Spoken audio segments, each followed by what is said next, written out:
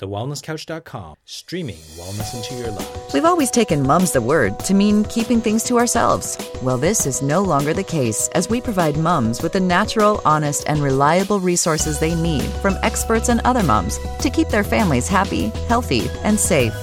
Be prepared to use your passion for parenting to empower yourself with the knowledge of choice. Welcome to Mum's the Word with your host, mum and chiropractor, Kaz Jaff. A warm welcome to this very first episode of Mum's the Word. What an honour it is today to have our first guest on episode 1, Jackie Blumrad de Boer. Jackie is a mother, a wife, the Director of Education for Birth Institute, a certified professional midwife, a doula, a traditional Chinese medicine practitioner, a nutritionist, a herbalist, and a doula trainer. What an extensive list. She lives in both Amsterdam and Cape Town and is passionate about fertility, pregnancy, childbirth, and women's health. Jackie is continually exploring the various aspects of global maternal health, and in particular, midwifery care and the continuum of care. Midwifery care can improve maternal outcomes because experience and research has clearly shown that pregnancy and childbirth care, which has been demedicalized and restores dignity and humanity to the process of childbirth by returning the control back to the birthing woman, has proven to be the safest approach. Jackie is dedicated to educating midwives, as she believes the world needs more midwives, and me too. And as Nelson Mandela said, education is the most powerful weapon which you can use to change the world.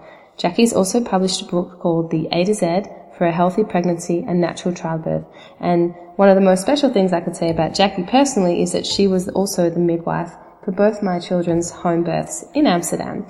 It's an absolute pleasure to have her on this episode, and I look forward to seeing you on many more. But for this first episode, enjoy.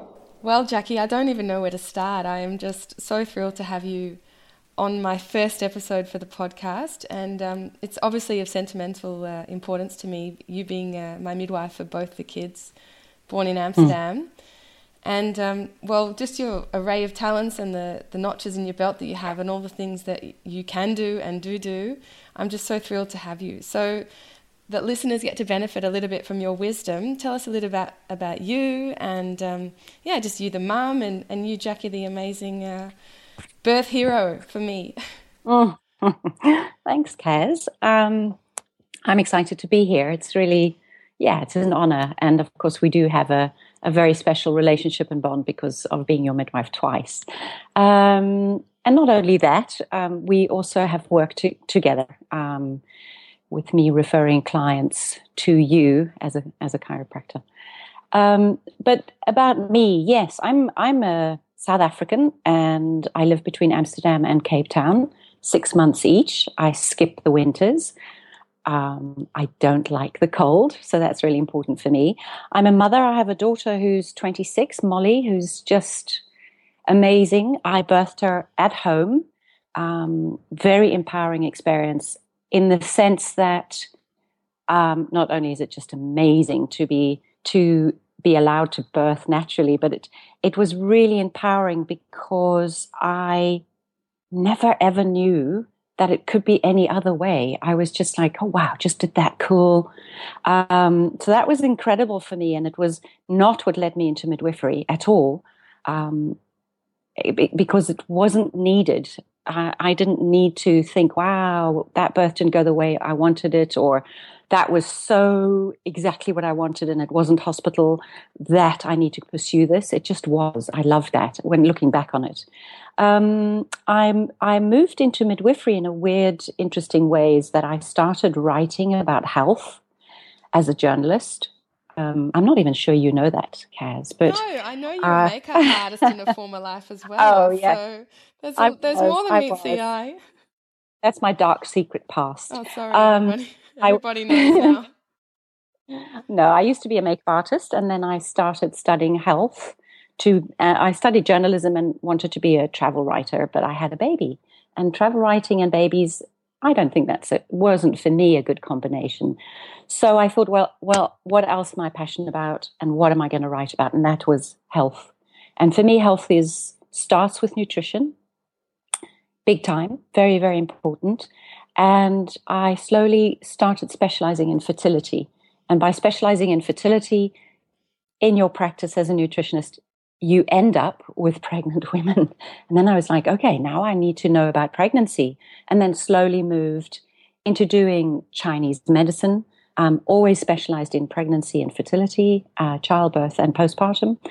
I studied herbs and also, again, specialized in the maternal health sector. And eventually was attending births as an acupuncturist. Midwives were calling me in. I was at a birth and caught my first baby because the midwife didn't make it on time. I heard about something that was a doula. I thought, well, I'll look into that. Caught my second baby because the midwife was too late, and then thought, okay, that's it now. I'm going to study midwifery. I don't like catching babies when I don't really know everything about it. And that's it. A midwife doesn't just catch babies. Midwives create relationships with their clients. Midwives support their clients in information so that they can make informed consents and refusals. Midwives love their clients, mostly.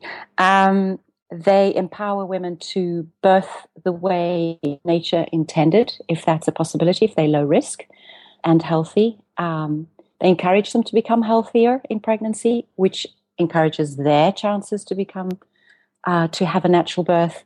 And midwives empower women to actually trust in their bodies, trust in what we've been doing for decades and for trillions of years, I want to say. You know, it can't be proven wrong. It really can't be proven wrong. And to say it perfectly is that midwifery actually just follows the path of natural birth, natural pregnancy, natural support, the way that it was uniquely meant and the way it was always happening. Before hospitals and medical facilities, a midwife was a completely normal factor at a birth.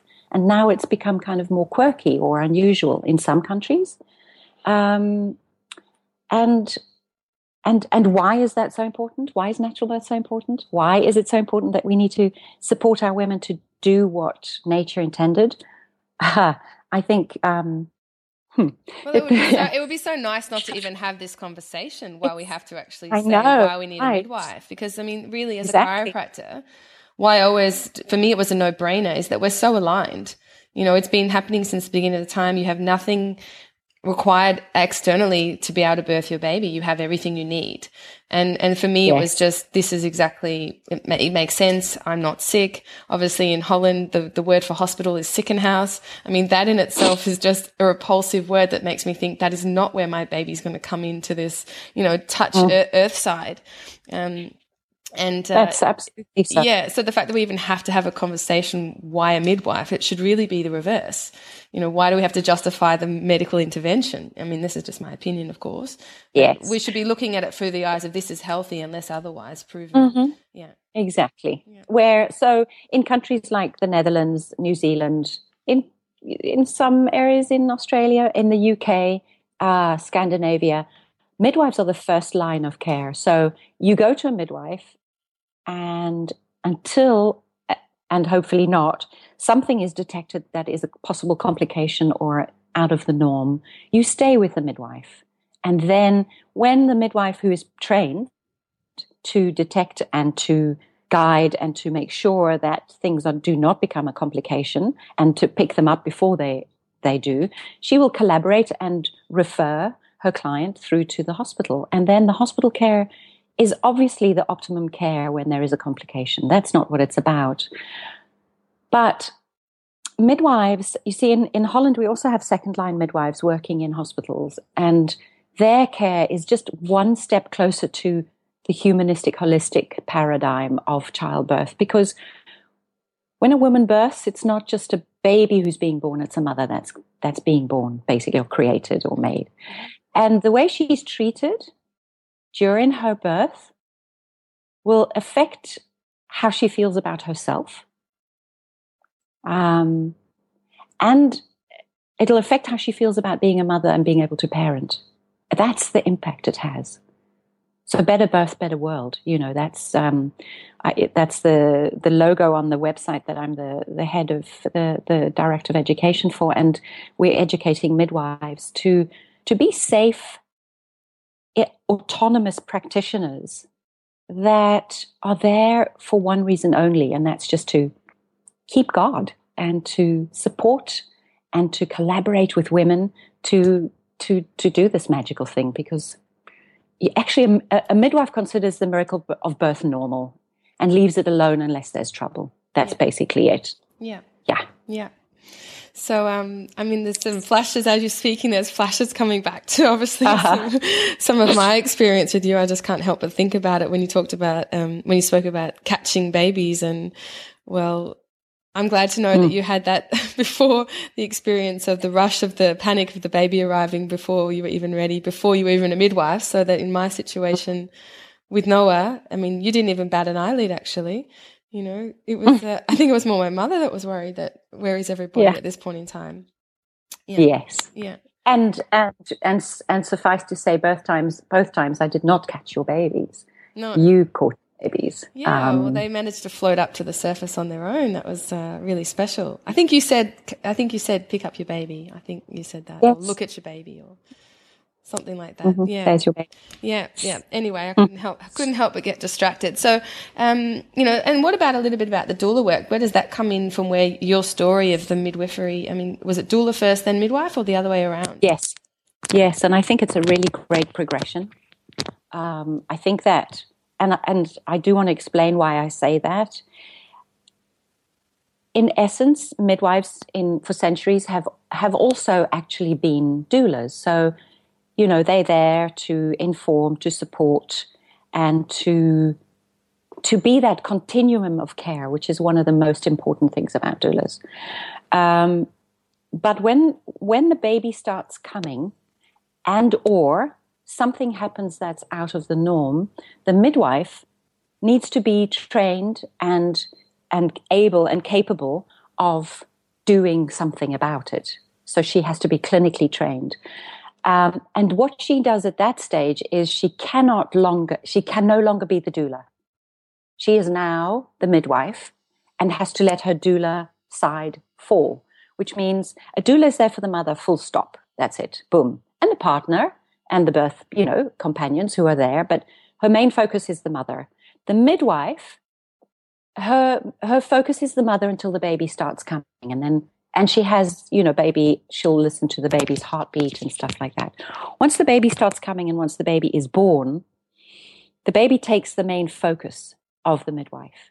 Whereas if there's a doula as well and the midwife cannot split herself in half, then the mother stays the focus of the doula. So going back a step, I feel that to be a doula first, you get to be at births, at natural births, you get to be at medical births, you get to be at C-sections, and you get to see and be an observer and a support and that continuum of care without having any responsibilities at all. So you hone in on what the focus is, right? Whereas a midwife, even when you're learning, you're kind of always having to. Well, you cannot just have one focus. You're losing your clinical brain as well. So it's like you can't be in heart space and you know, brain space at this. It's very difficult. I mean, you do it. The pressure's you on. have to do it. Yeah, mm-hmm. The pressure's on. And a doula is just in the heart space. That's it. That's where she's at, and she's ensuring that experience for that mother works out to be the best possible experience in that scenario possible. And I loved having no responsibility other than that as a doula before getting the adding on the responsibilities of becoming a midwife and having that clinical knowledge as well and responsibility. I loved it. And I think it's harder when you're already a midwife to then be a doula. You're going, oh, hang on a minute, but. It's very hard to just step back and do that focus. Yeah. So I think it's a good progression. There are some midwives in birth centers in America that work with students and with our students from the Birth Institute. And what they do is you go in first as a doula, and you're called a doula. Then you go in as a montrice, which means you're assisting but not doing any of the primary care, and then you go in as a primary assistant to the midwife as a student. And it's lovely because that's exactly how it works. It's the steps up and the progression that should be happening. Yeah. Yeah, I mean, you know that I'm very pro doula, of course. I mean, I knew I wanted one before before I even knew I was pregnant. But you've managed to be around birth a lot internationally, actually. You know, obviously in lots of parts of Africa. I know you had your work in Indonesia. You know, you're Holland. I mean, just been to Guatemala. Yeah, been to Guatemala. I mean, So I mean, not all these mums are having doulas and midwives, I can imagine. No. And so I mean, there has to be. Maybe the midwife is available more. They're so far, I guess, remote. It's not necessarily, I mean, it's probably absolutely not in a hospital setting. So are they then more a doula come midwife in those countries, or there's less support? How does that go? I'm just curious. It's interesting because so I've worked in developing countries, but because my focus is midwifery, I've been working mostly with midwives in various settings, either home birth midwives or birth center midwives or hospital midwives, and those are separated by many degrees. But in essence, in all the developing countries, in every situation I've been in, midwives work in teams of 2, and one takes on much more the doula role, and one takes on the midwifery role. That's interesting. I love that. That's amazing. Yes, that's how most other countries in the Netherlands work. Yeah, and even, you know, in the States they work like that. And many countries work with a midwifery student as the doula. So she's on the job learning and she's the doula, as I said. But many of them will just work with what we call a first and a second. So I will have a client as a midwife and she will meet my backup, but my backup is also going to be at the birth and I will be the primary and she is there to assist me. Yeah. And then you have 4 hands, you know, and 2 hearts. I mean, obviously it really is, it comes down to the continuum of care because, you know, if a hospital is where someone feels comfortable, I understand that, you know, that's where they can obviously dilate more and feel at ease and have better outcomes. I appreciate that. Mm-hmm. But from my understanding, it's very rare that you're going to have the same continuum. I mean, Holland is very different. Of course, if you're non-medical, you get your midwife. But in other countries, there's like a changing of the guard. And surely that lends itself to being a number. In Holland, you're also subjected to shifts. Okay. So you do get a midwife. But if you come in with, you know, just beginning labor or just beginning in your active labor, close to the end of a shift, you will see a whole new team take over. That includes the maternity nurse, the midwife, and the OBGYN who's in charge of her, and often her assistant or student or the intern. You know, there's normally a group of about 5 hovering about. Regardless of the outcomes and what actually happens, if we just bring it back down to that someone was with you from go to woe, you're really rarely going to get that in a hospital setting unless you have a very, very speedy labour. Is that correct? You never have it. Yes, I don't think you ever have it in a hospital setting. Yeah. Because even a speedy labour, people will be bouncing in and out. It's not that somebody's, and you might get a different nurse, you know, that because somebody else is having a speedy labour next door or a slow labour next door. And so then, you know, there's a swap, there's a switch. They're not there just for you. Whereas your midwife and her assistant and your doula, they're there for you. They don't say, oh, excuse me, I have somebody else in the other room birthing. I'll be back in, you're doing really great. I'll be back in 20 minutes, half an hour, or call me if you need me. You know, in essence, they don't. When midwives take on too many clients, they might do. And we do see it in some big group practices. But in essence, that's the big difference. A hospital is there with, 8 patients. And I mean, they have to. You're preaching to the converted. Yeah. I'm absolutely convinced here. Yeah. But, I think, and there's another thing that happens in hospitals, Kaz, which is really important, and we need to understand that concept. It's not that we're not poo-pooing it and saying, well, that's ridiculous. How is that possible? What we need to understand is that they are coming from the concept of everything's an emergency. things go wrong. People are at risk. It's trouble. There's time Childbirth isn't constraints. natural. Yeah. There are time constraints. I can't be dealing with her on hands and knees, taking all that time. Come. There's that. I don't know if 4 centimeters in an hour is really what, in 5 hours is what we're happy with. Let's intervene in there and let's see if we can get her to birth faster. Why? Everybody's doing fine. They don't go why. They go just, 4 isn't enough. We want 5 at least. So, and they don't see, I love, there's a brilliant doctor, an obstetrician, a man called Marsden Wagner, who was also the head of maternal health for WHO. And Marsden Wagner unfortunately passed away about 2 years ago. I have some very fond personal memories of drinking bottles of Chardonnay and playing the piano and singing very loudly and out of tune with Marsden at a big conference once. But I loved what he said. He said, I was standing up in front of a room of 2,000 OBGYNs, so obstetrician gynecologists, and talking about natural birth and taking births out of hospitals and putting them into birth centers and home, having home births and promoting that. And there was a whole blah, blah, blah, blah, blah. And Marsden said, and I said to 2,000 OBGs, who in this room has been to a home birth? And nobody put up their hand. And that just says it all. Yeah.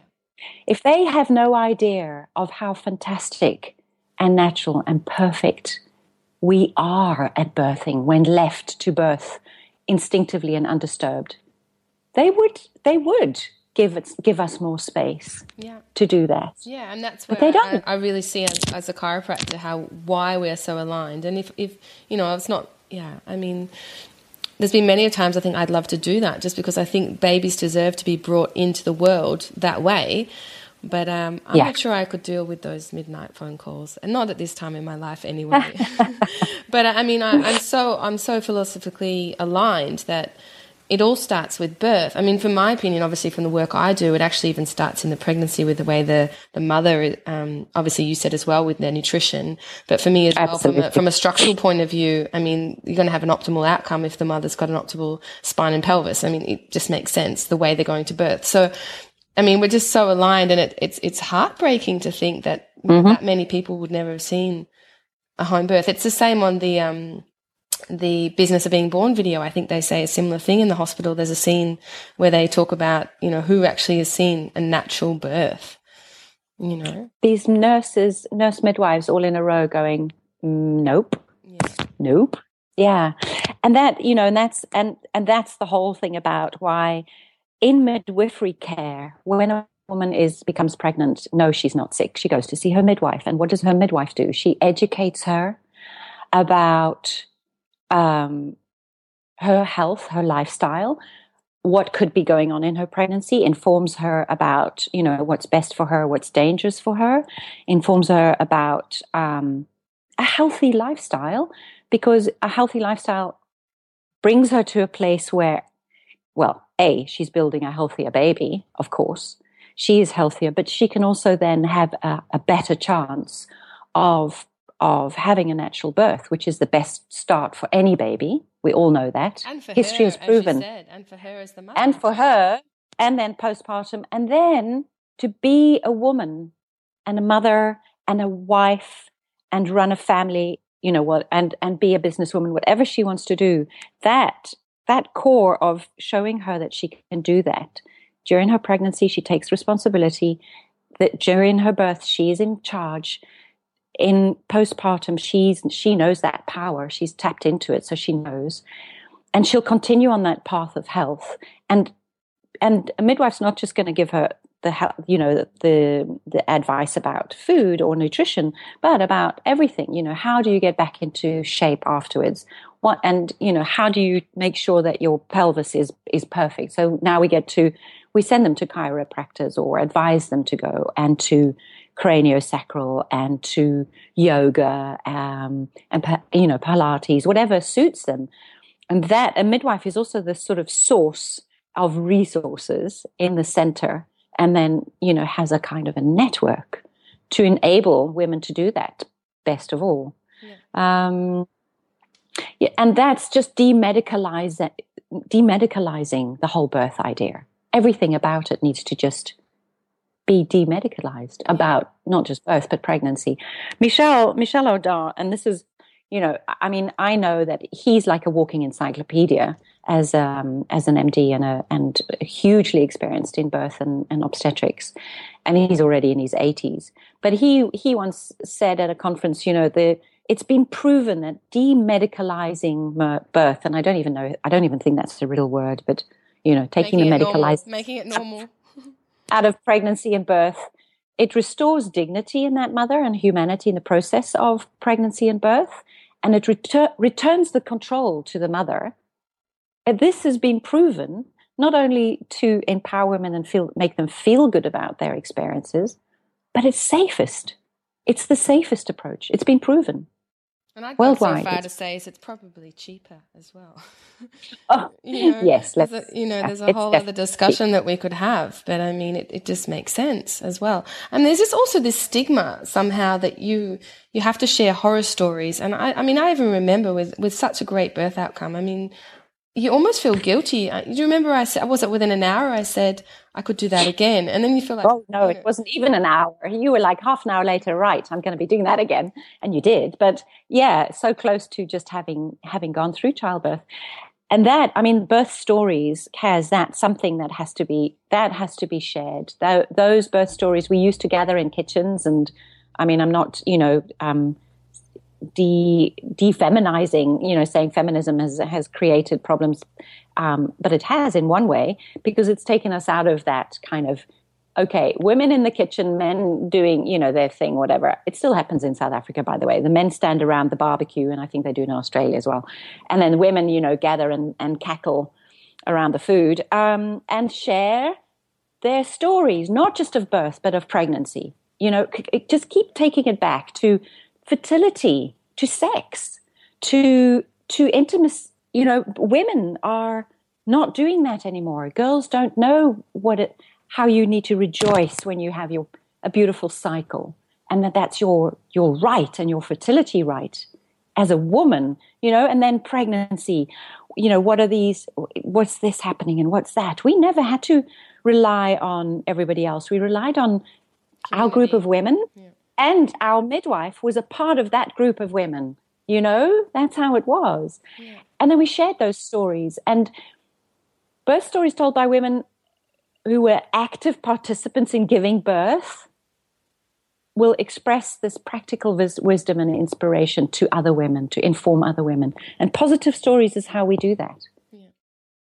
Yeah. And we're all just focused on the horror stories, unfortunately. Yeah. Well, hopefully this podcast can change some of that. So, we can take it even a little bit more global in that sense. I think, I mean, your birth stories need to be told, because you've got two of the most beautiful births I have ever attended. I remember you said something about chiropractors and birth at one point, but I don't remember what it was. I attended 2 of your births, and you're a chiropractor. I attended 3 births of another client who was a chiropractor, so all 3 her births. I attended a birth of a chiropractor's wife, and I attended the birth of another chiropractor's wife. So that's 5 birth stories or 5 women that I've attended who are inextricably involved in chiropractic, and they all birthed beautifully. Those babies just find their way out. And I'm not talking about fast or short or long or any. I'm just talking about beautiful, beautiful births. Every single one of them. So you mean hands off, and oh yeah, and efficient. So, one might have taken 12 hours to dilate in the first birth, and the other might have taken 18, but a beautiful efficiency from first contraction that built up beautifully to stronger contractions to now I'm starting to make noise, and now I'm feeling like I can't, I'm going into my bubble, and now I'm in my pool, and now I'm birthing my baby, and now my baby's born. Yeah. And it's giving me goosebumps just saying that, but that's 7, 8 babies. I mean, I'd say there's almost close to zero information about birth in the general chiropractic degree itself. The process and the pregnancy, it's more maybe a little bit of pediatrics in 5th year. Obviously, all the other work I've done is postgraduate, but it's not the understanding. It's obviously trust in the body and that we know this is normal. I think that's just literally from a mindset point of view. And obviously, because we're adjusted regularly, our nervous systems are in tune. And at the end of the day, it's the physiology that's driving the labor. I mean, it has to be. Not only the physiology, Kaz, really, as a chiropractor, you shouldn't. Yeah, it is the physiology, but it's also that there is possible pathology that gets in the way. Mm-hmm. Of course, it's the physiology driving it, but and the baby, and it's this whole beautiful dance and cocktail. But as you well know, if there's misalignment in anything, not just the bones and the spine, or but also the ligaments and also the emotions. If there's something stuck in the emotion, go hand in hand. It's stuck. So it's not just. I'm not just saying that everybody who goes to a chiropractor is going to birth beautifully. That's not what I'm saying. But it is. You will find that the women who are either married to those chiropractors or with them, or the women who, both of these, you and my other client who is a chiropractor, it filters through into your lifestyle, as you say, alignment, aligning, working on your emotions, working on what is it I need, who am I, as a person to become this mother. Is everything in alignment as far as my physical body goes, and how do I make sure that my birth is going to be efficient by creating the safest possible environment for my hormones to just do their beautiful work. It's all those factors. Yeah, and obviously organic or, healthy lifestyle. I think one of the things as well is that thirst for knowledge. I just wanted to learn everything I could about it. And obviously the more you read, the more trust and faith. For me, that's more from an education. I feel more sound when I know more. I mean, I think the biggest challenge for me in the labor, I think I said to you, how much longer? And that was a challenge because of course you can't tell me. That's that part of my brain needed to be fulfilled, and obviously then it gets to the transition where you have to let go of that, and if you do, it's fine. Okay, so let's take it up a notch, or a different notch anyway. I mean, you must have an array of affirmations and birth quotes, and I mean I just love. I mean, feel free to share, its meaning or something that you would even share with a client. Well, one of my favorite, I've got so many quotes, it's ridiculous, but specifically directed to birth is that a healthy woman who labors and births spontaneously performs a job that cannot be improved upon, which is Sarah Buckley. And it just cannot be improved upon, that's it.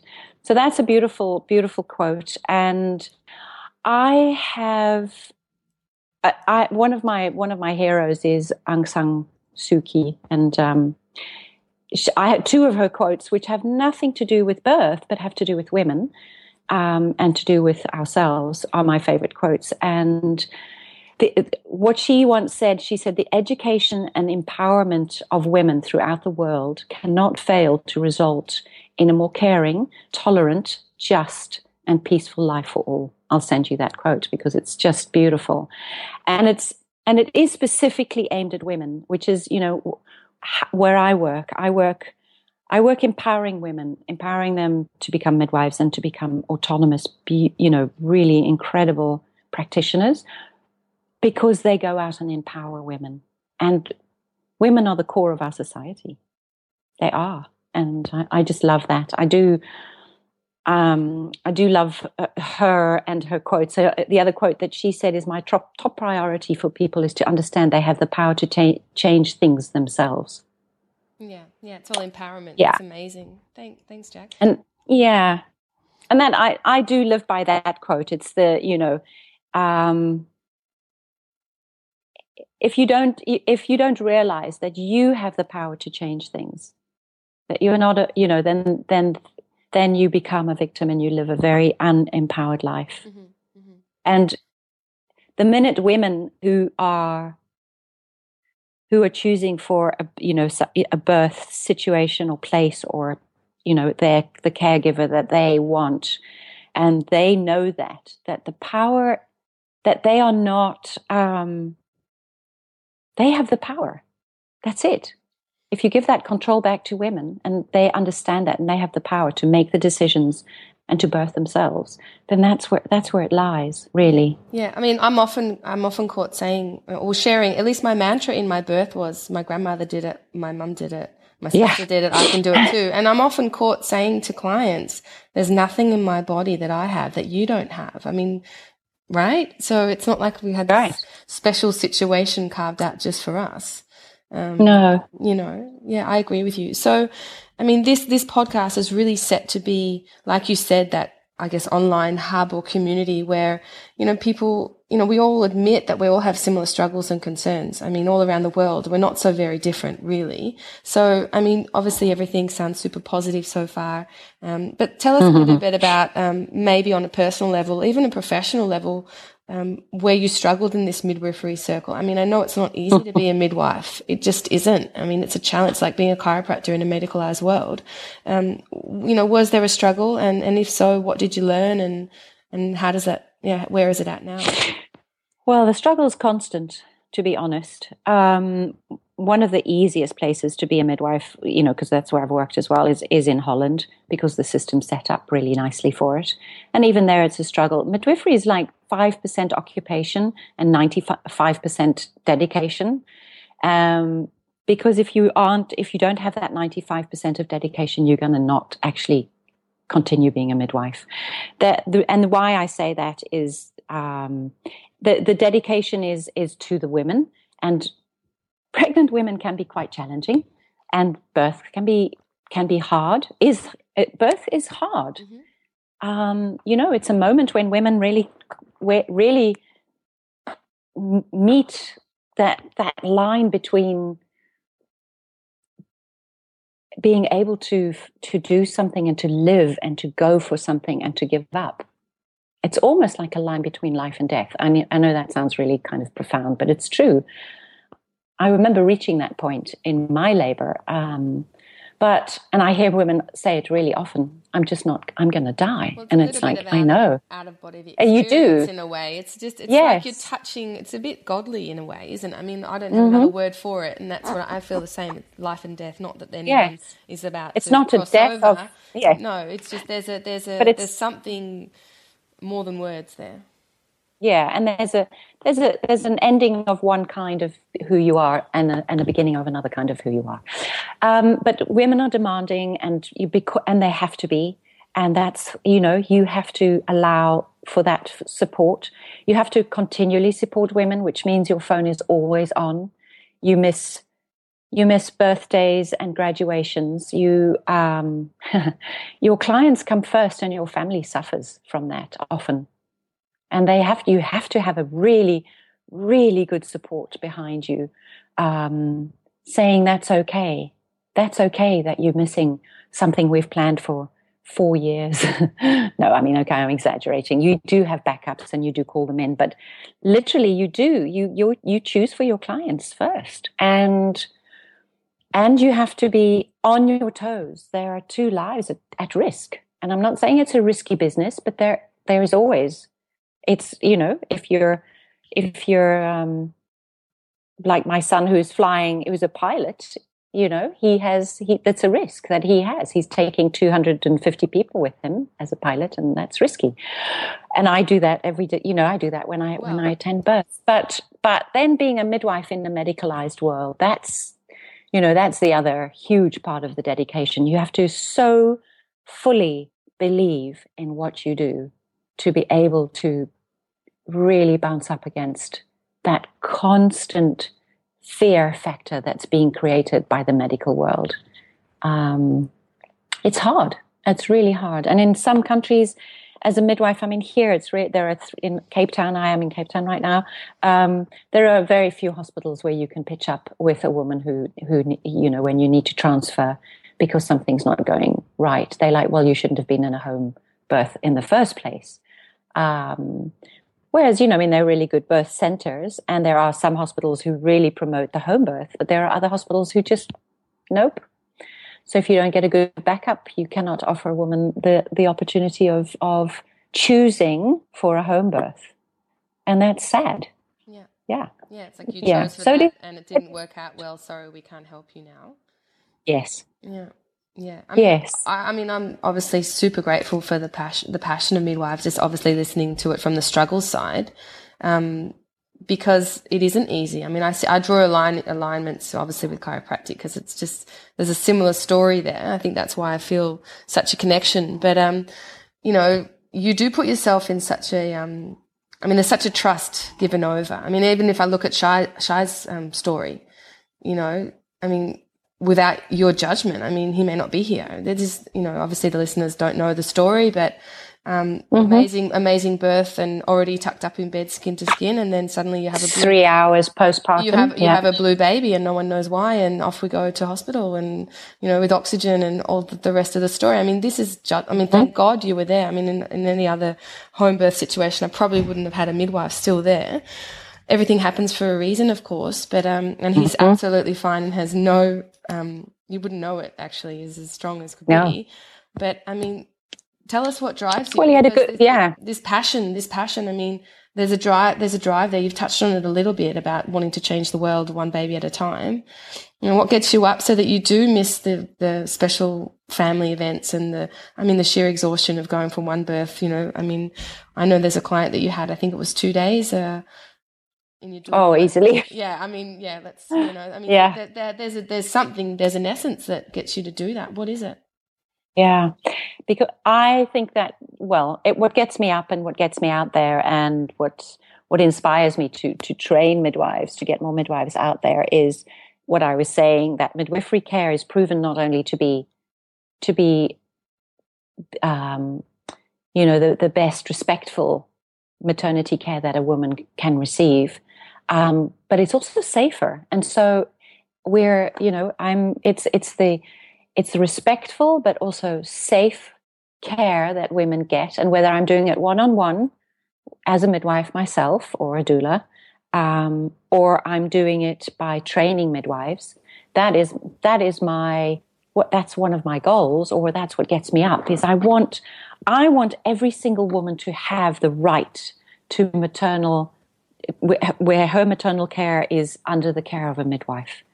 I want her to be able to choose that she has a midwife and possibly a doula, and that she gets treated with respect and has the birth that she chooses, or births in the place that she chooses to birth in, and has the best chance of birthing and bringing her baby into this world safely, respectfully, and with eminent amounts of love and awe. Because no matter what, women's memories of childbearing experiences stay with them throughout their lifetime. I saw a woman last week, 87 years old, the grandmother of a friend of mine. We went to a birthday party, and I walked in the door, and she just came up to me and she said, "I believe you're a midwife." I'd never met her before. And I said, "Yes, I am." And she said, "I'd love to tell you my story." I'm like, "What?" I was like, "Really?" And she said, "I had the most wonderful, wonderful birth." She has one child. That's the mother of my friend, or the mother of my friend. And she just regaled this amazing experience of her home birth. And she was just, full of it. Unfortunately, there was another grandmother there who was just bitter and sad and unhappy and just said, "Well, I'm glad you had a good experience, but mine was a horror story," and literally cried. There were tears of joy from one woman and tears of frustration and unhappiness 50 odd years later. Women, it just makes who they are. I feel it's the quality, if I can ensure that women get that kind of quality and the possibility of that care, then that's what it's about. Yeah, no, the choice is it's so important. And whatever they choose, they had the choice in the first place. That's it. That's what it's about. Yeah, I've had women who've come to me to be their doula, and have chosen at some stage to go the OBGYN way and to have a hospital birth. If I am sure that she's had all the information there is out there, it doesn't matter what I think, but if she's got all the information which I supply her of what's out, that of what her choices are that she's making and what she's choosing for, then I will support her in her choices. Yeah, because you do that's what it's about. Yeah. Yeah. No, I feel the same. So, I mean, obviously listeners out there, they see this episode and maybe they've got a baby in the belly. I mean, what would you tell your younger self, or you'd want to share with these mums, maybe in a country where it's not supported, or maybe, God forbid, way more expensive, or you would be guarded that you've got 3 heads because you want to choose that option? I mean, is there something that, I'm not asking you to convince them, but is there something that you could share? Never presume, ever. Never presume that what the doctor's telling you, or what you're reading on the internet, or what I'm saying, or what your midwife is saying is the spoken truth. Go out there and find the information and look at what history has proven, and look for where you can find the trust in where the trust in yourself to make that right decision with all the information out there, and then make something that resonates. Make the decision that resonates with you, not with what your mother says or your doctor says or the 500 scary internet searches say. And they're all out there, and this is going to be a search on internet as well. But find that place of back to that original feeling of trust and knowing with the information you've got, and make your decisions based on that. Never, ever presume that when a doctor says something like, oh, no, this baby's far too big to be birthed naturally, that is the golden truth. Yeah, then really just go. That's absolute gold. I mean, that is such good advice. Any sort of books or websites or anything that you think that you'd like to share? There's some invaluable resources that have helped you along your way. Obviously, I'd like to share your book, and that will be in the show notes, of course. So all these things that you've mentioned, some of these quotes, I will provide in the show notes for people to access them, so they don't have to push stop and play and try and catch it. But obviously, I believe, your book is a great resource. But more for you, what's been something that, that a great book that someone would want to read?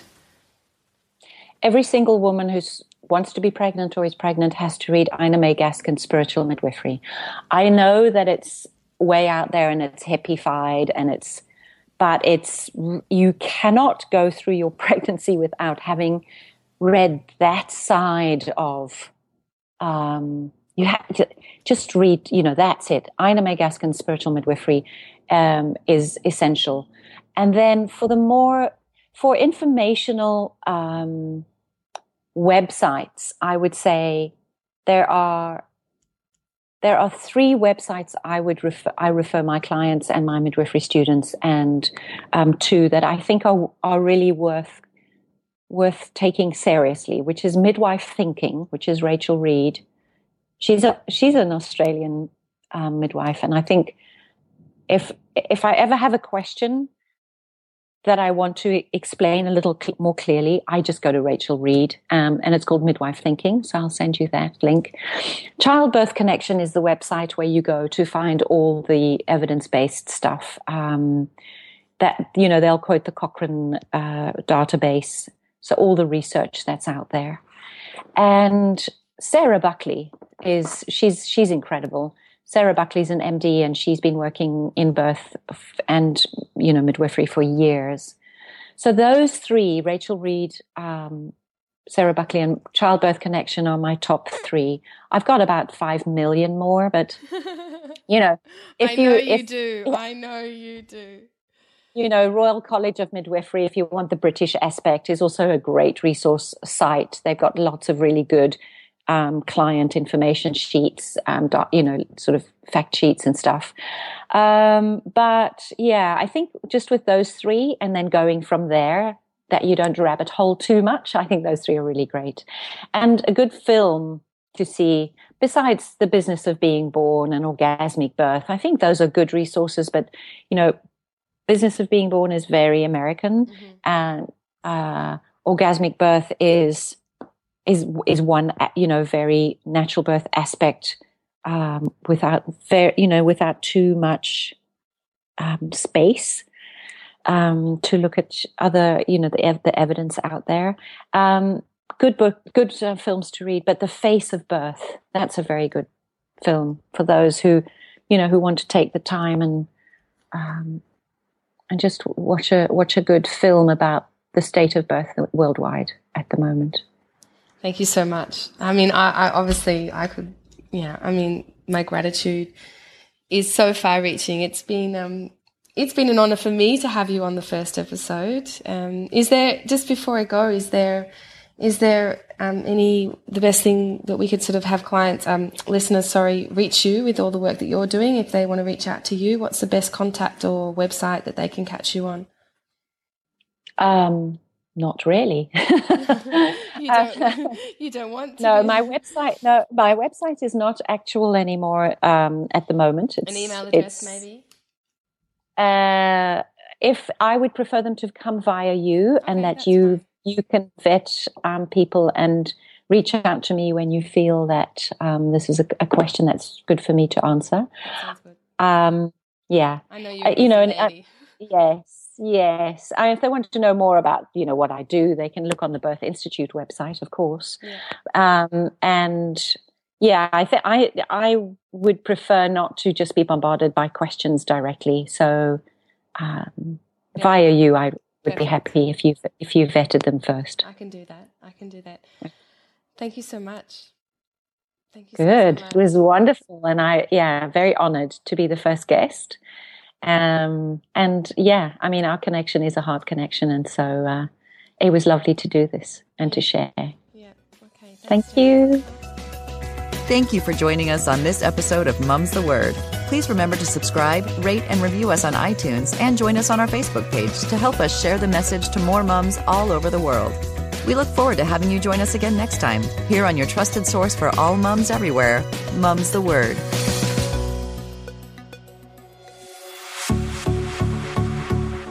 This has been a production of TheWellnessCouch.com. Check us out on Facebook and join in the conversation on Facebook.com/The Wellness Couch. Subscribe to each show on iTunes and check us out on Twitter. The Wellness Couch, streaming wellness into your lives. Whilst the Wellness Couch presenter endeavor to provide accurate and helpful information to their listeners, these podcasts cannot take into account individual circumstances and are not intended to be a substitute for health and medical advice from a qualified health professional. You should always seek the advice of a qualified health professional before acting on any of the information provided by any of the Wellness Couch podcasts.